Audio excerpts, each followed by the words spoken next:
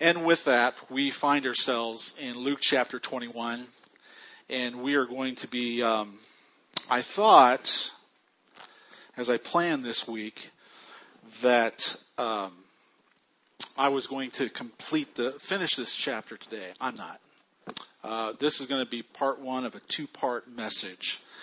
And let me just read first verses 5 through 7.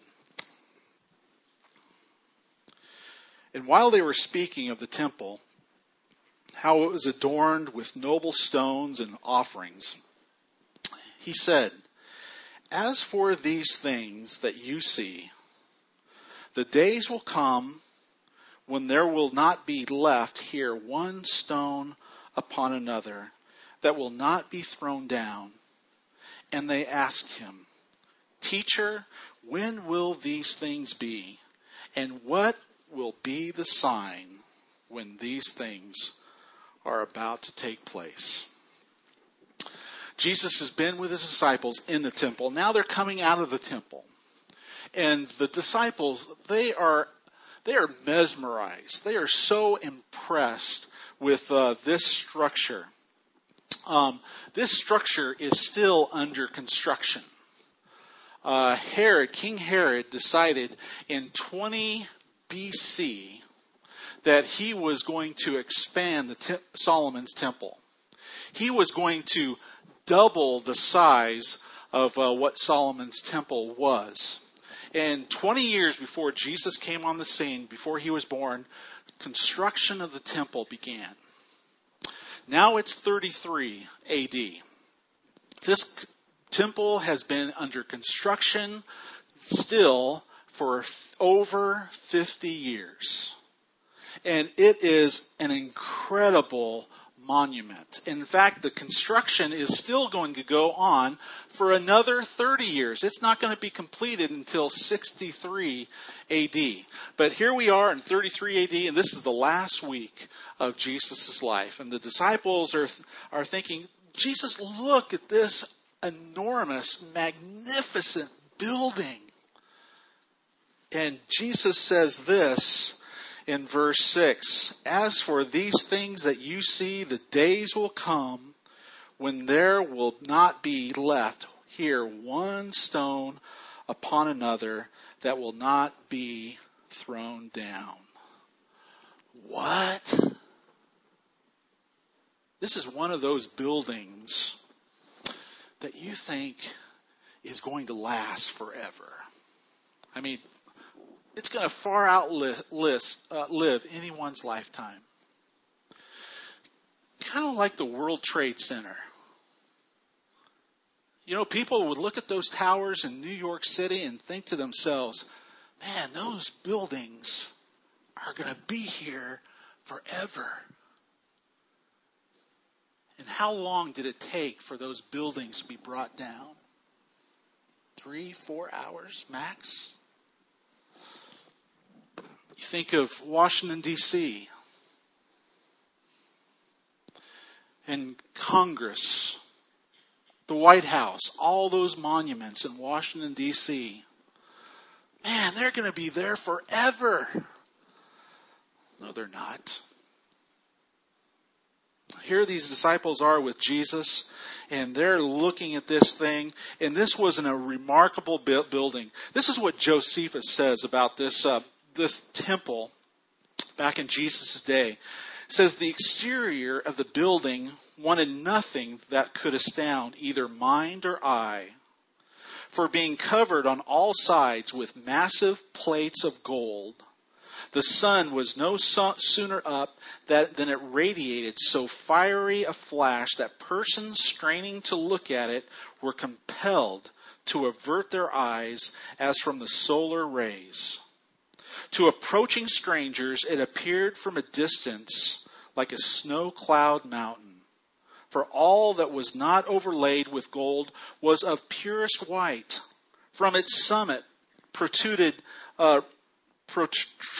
sharp golden spikes to prevent birds from settling upon polluting the roof. Some of those stones in the building were 45 cubits in length, 5 in height, and 6 in breadth. Now, you may not know how large that is. It's larger than the sea container that we have outside of this building here.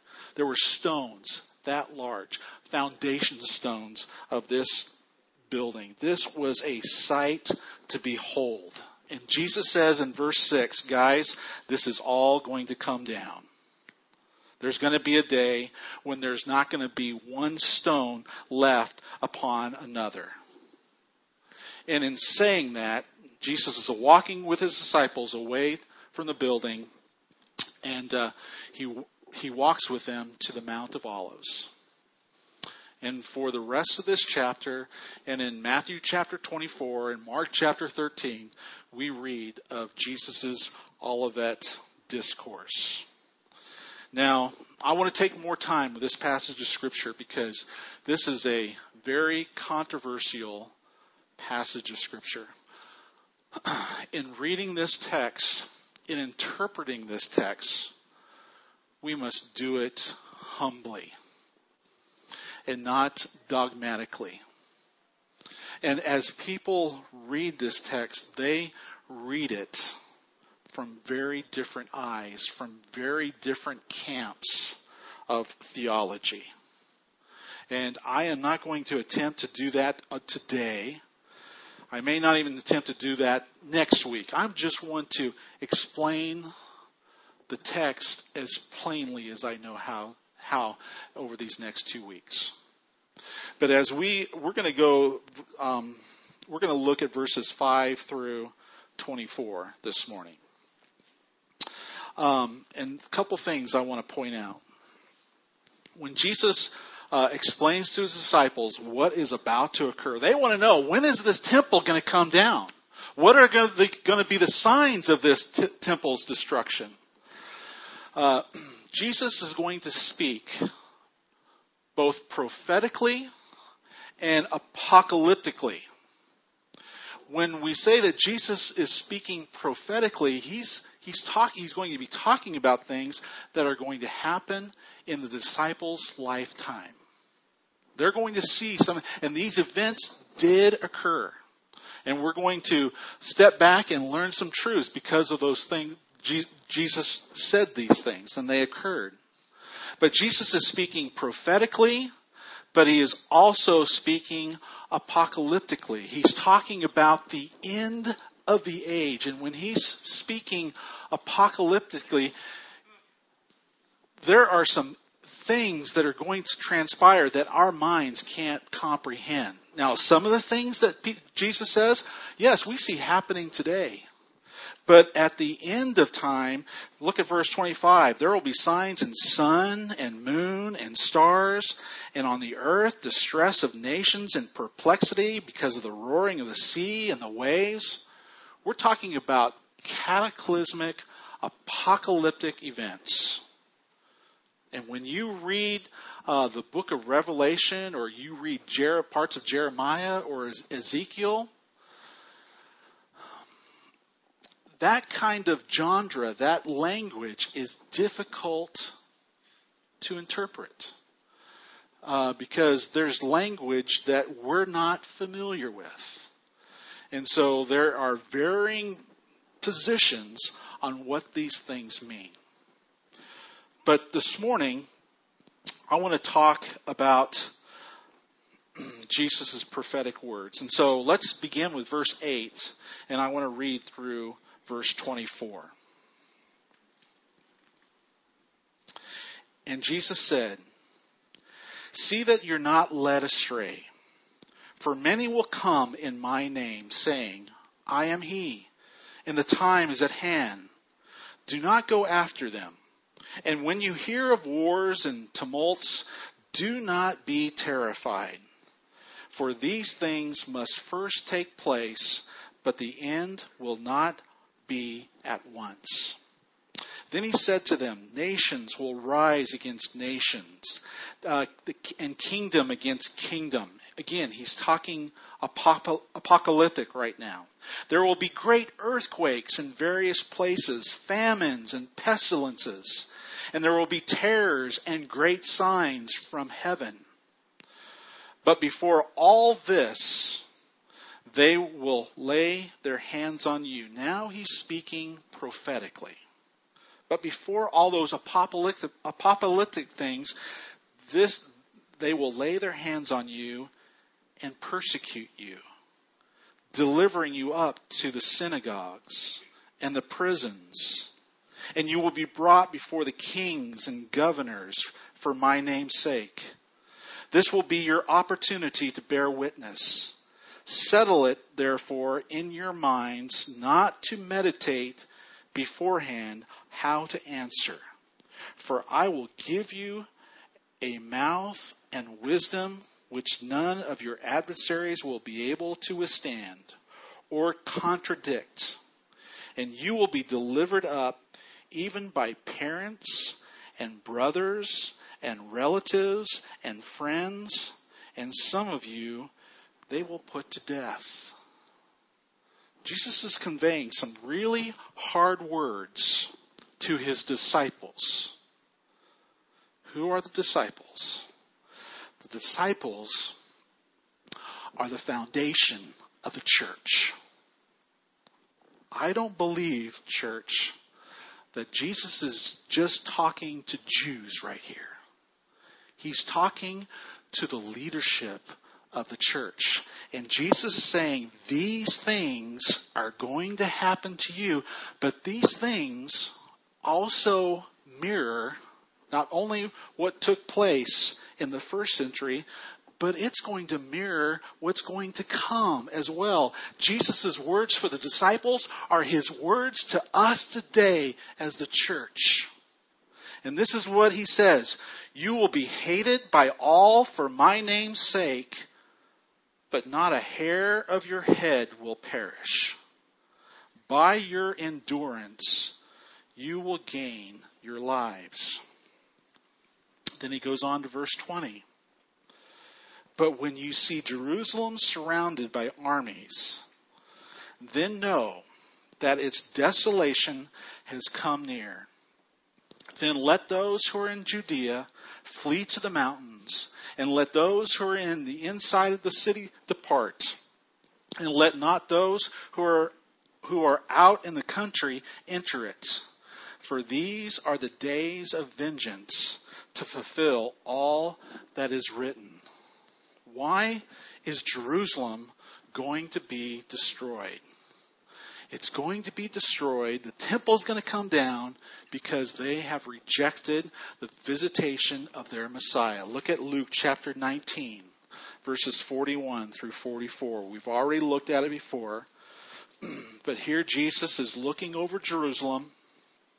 And when he drew near the city, chapter 19, verse 41, and saw the city, he wept over it, saying, would that you, even you, had known on this day the things that make for peace.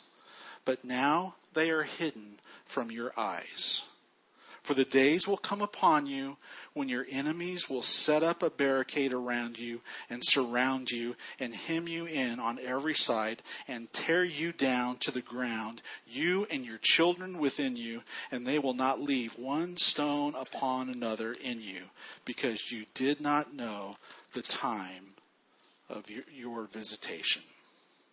This is why Jerusalem is going to be destroyed. Verse 23, alas, for women who are pregnant and for those who are nursing infants in those days. For there will be great distress upon the earth and wrath against this people. And they will fall by the edge of the sword and be led captive among all nations. And Jerusalem will be trampled underfoot by the Gentiles until the times of the Gentiles are fulfilled. That took place in 70 A.D. Jesus is prophesying this in 33 A.D.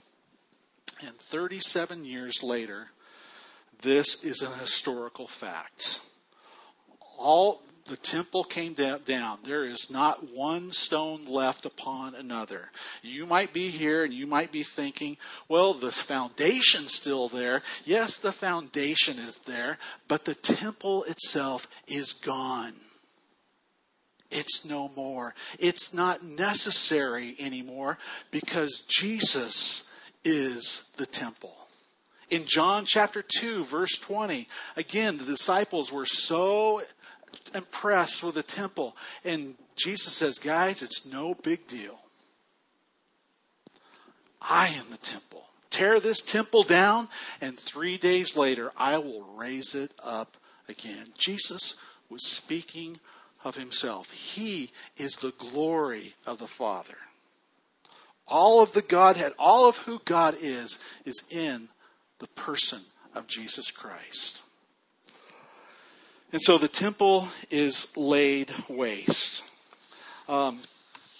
There's another historian by the name of Eusebius, and he's a 4th century historian. This is what he said about the temple.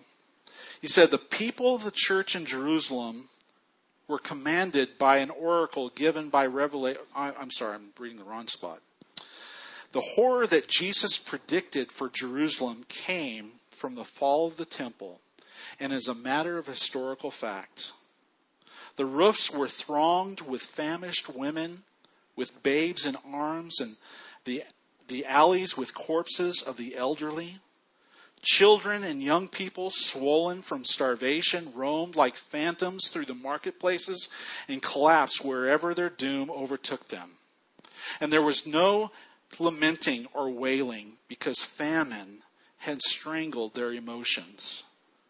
Jerusalem could not bury all the bodies, so they were flung over the wall. The silence was broken only by the laughter of the robbers stripping the bodies. These were Jesus' prophetic words to his disciples in Luke chapter 21. What does Luke want us to know this morning? And this is where I want to conclude this morning, and we'll pick it up again next week. What does Luke want us to know as he recorded Jesus' words here? First is this. What Jesus says, you can trust. What Jesus says, you can trust. These were hard words. These were amazing words. He was talking about a building that was going to last forever. And Jesus says, no, it's not. It was unbelievable in the minds of the disciples, but not to him.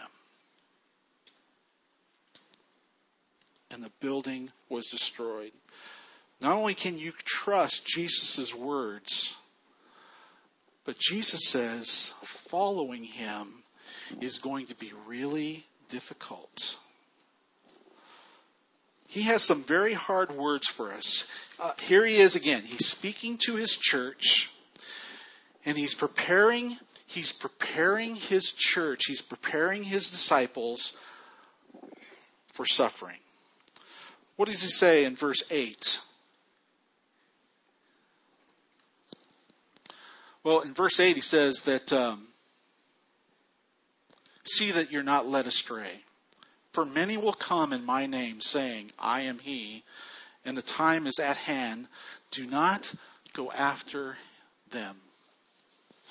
For one thing, there's going to be false teachers. And in the days of the disciples, there were false teachers. Look at 1 John. 1 John chapter 2, verse 18. You can just write it down, and I'll just read it for us this morning. 1 John 2:18 says, Children, it is the last hour, and as you have heard that Antichrist is coming, so now many Antichrists have come.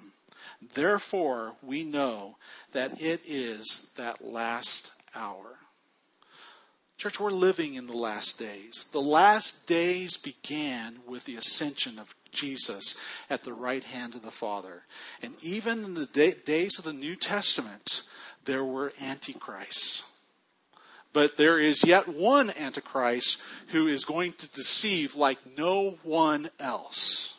And Jesus is warning his disciples, don't listen to them. The time is not yet at hand. But before that time gets here, and he's talked about all these apocalyptic things in verses 9 and 10 and 11. But he says, before all those things occur, one, they're going to lay hands on you and persecute you. And we know as we read the book of Acts that took place. The church was persecuted. If you read Acts chapters 6 and 7, they took a godly deacon who could really preach and stoned him to death. We read in Acts chapter 4 about the persecution of Peter and John. They're taken before the Sanhedrin. They're thrown into prison. And Jesus says, they will take you up to synagogues and prisons, and you will be brought before kings and governors for my name's sake. That happened to Paul. Paul went before King Agrippa in Acts chapters 25 and 26. There's no safe haven, Jesus says. You're going to go into synagogues. You're going to think that in the synagogue, at least you're safe in the synagogue. No. You're going to be turned in by the officials of the synagogue because you're a follower of mine. If they hated me, Jesus says, they're going to hate you. John chapter 15. But not only is the synagogue not safe, but maybe the most sacred institution of all, the family, the home, that's not even going to be safe. Look at verse 16. But you will be delivered up even by parents and brothers and relatives and friends, and some of you will be put to death. As a follower of God, you may not even be able to trust your family. And again, what Jesus is saying to his disciples, the early church, Jesus is saying to us today. His words are both prophetic. They happened in human history. It's a fact. We can read about it in Acts. But my friends, it's happening today with the church. We read about it over and over of what's happening with Christians in the Middle East. Muslims who hear the claims of Christ and choose to be followers of Christ. And families, Muslim homes, families, they don't want to have anything to do with them. If you're not killed physically, they'll hold a funeral for you emotionally, and they don't want to have anything to do with you ever again. We've heard testimony from John Viok, our pastor missionary in Myanmar, being brought before government officials and being told not to talk about Jesus Christ. And John saying to those officials, I serve someone greater than you. You cannot silence me. And up to this point, God has protected him. God has protected his family. But it's happening in the church today. Our minds, the American church, we can't get our minds wrapped around that because we are so safe here. We've got it way too easy. What Jesus is talking about is the way of life for Christians. Remember that video that we showed a few months ago? It came from, what's the website? The Martyrs website? Voice of the Martyrs, yes. And it was the Syrian mother who was praying for revival in their country. And And it got to the point where God was saying, would you still trust me if I took the lives, if I had to take the lives of your children? And she had to sit down with her children and educate them, help them to convey what they should say if ISIS came in and said either deny Christ or die. And the mother was sharing with her children, just tell them that Jesus loves them. And close your eyes. And when you open them again, you're going to see Jesus. Is this the life of a Syrian Christian? That was the question at the end of the video. Is this the life of a Syrian Christian? Or is this the life of a Christian? Church, it's the life of the Christian. And it's my responsibility as your pastor to help prepare you for persecution. I want to encourage you to have a faith, have a theology that leaves ample room for suffering. Because this is normal for followers of Christ. And I believe with all my heart, Jesus' word, he's not just conveying those words to the early church.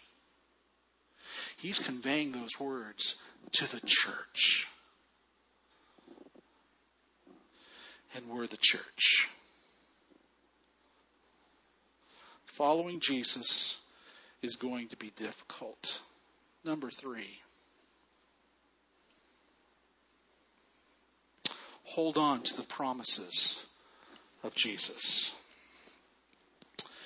What are Jesus' promises? Look at verse 16. You will be delivered up even by parents and brothers and relatives and friends, and some of you they will put to death. All the disciples that were hearing Jesus' words died a martyr's death, except for John. He died on the island of Patmos in captivity. But he goes on and says, you will be hated by all for my name's sake, but not a hair of your head will perish. By your endurance, you will gain your lives. Some of you, they are going to put to death. But Jesus says, not a hair on your head is going to perish. You can trust him. No matter what's occurring in your life, no matter how big the storm, how deep the ocean he's led you into. If you're a child of God, my friend, this morning, not a hair on your head is going to perish. Oh, you may die. But Paul says to live is Christ, but to die is gain. We need to have a theology, a faith about us that is rigorous, that allows room for suffering. Because if you're of the persuasion that God is just going to bless me and protect me, and when I'm a follower of Christ, everything is just going to be hunky-dory and I'm not going to ever have any problems, those are not Jesus' words. Though they may put you to death, you may be hated for my name's sake, but not a hair of your head will perish. My friends, God wants you and I to persevere. How do we prepare for that time? You know, if we're drugged before officials, Jesus says, don't memorize a speech. Okay? Settle it therefore in your minds, verse 14, not to meditate beforehand how to answer. For I will give you a mouth of wisdom, which none of your adversaries will be able to withstand or contradict. Jesus is saying, just trust me. Spend time with me. Baptize yourself in my word. Know me. Know this book. But you don't have to memorize a speech. Because if you're walking in the power of the Holy Spirit, Jesus says, trust me. I'm going to give you words to testify that's going to leave them speechless. But we're not going to have those words, my friend, if we're not walking with Him daily. It's that personal, intimate, daily relationship that will prepare you for the time of suffering. Because you know His character. You know His promises. It may not go according to your plan, and you might die. But not a hair on your head is going to perish.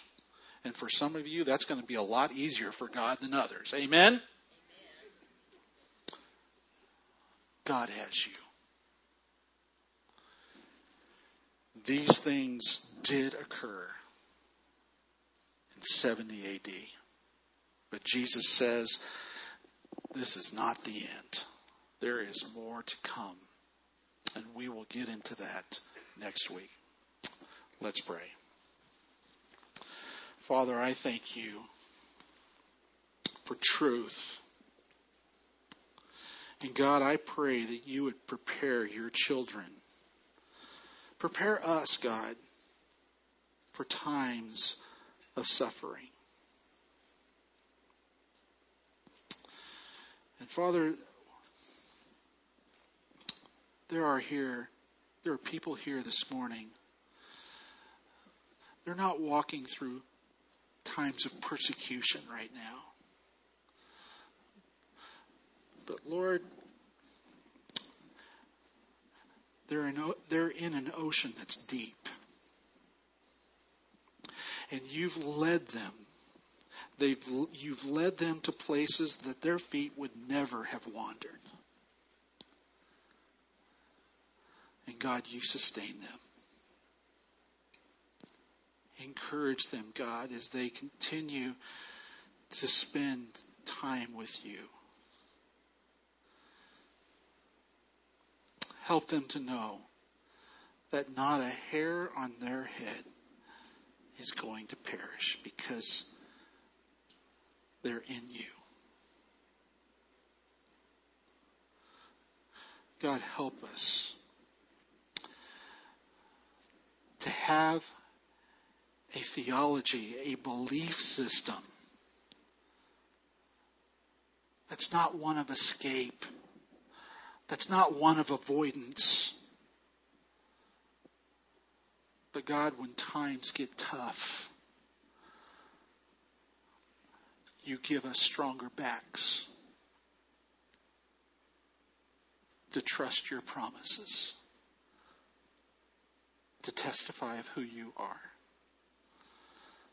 Thank you, Father, for this time of worship. Bless us. Bless each one as we focus on you. In Christ's name we pray. Amen. Would you stand with me, please?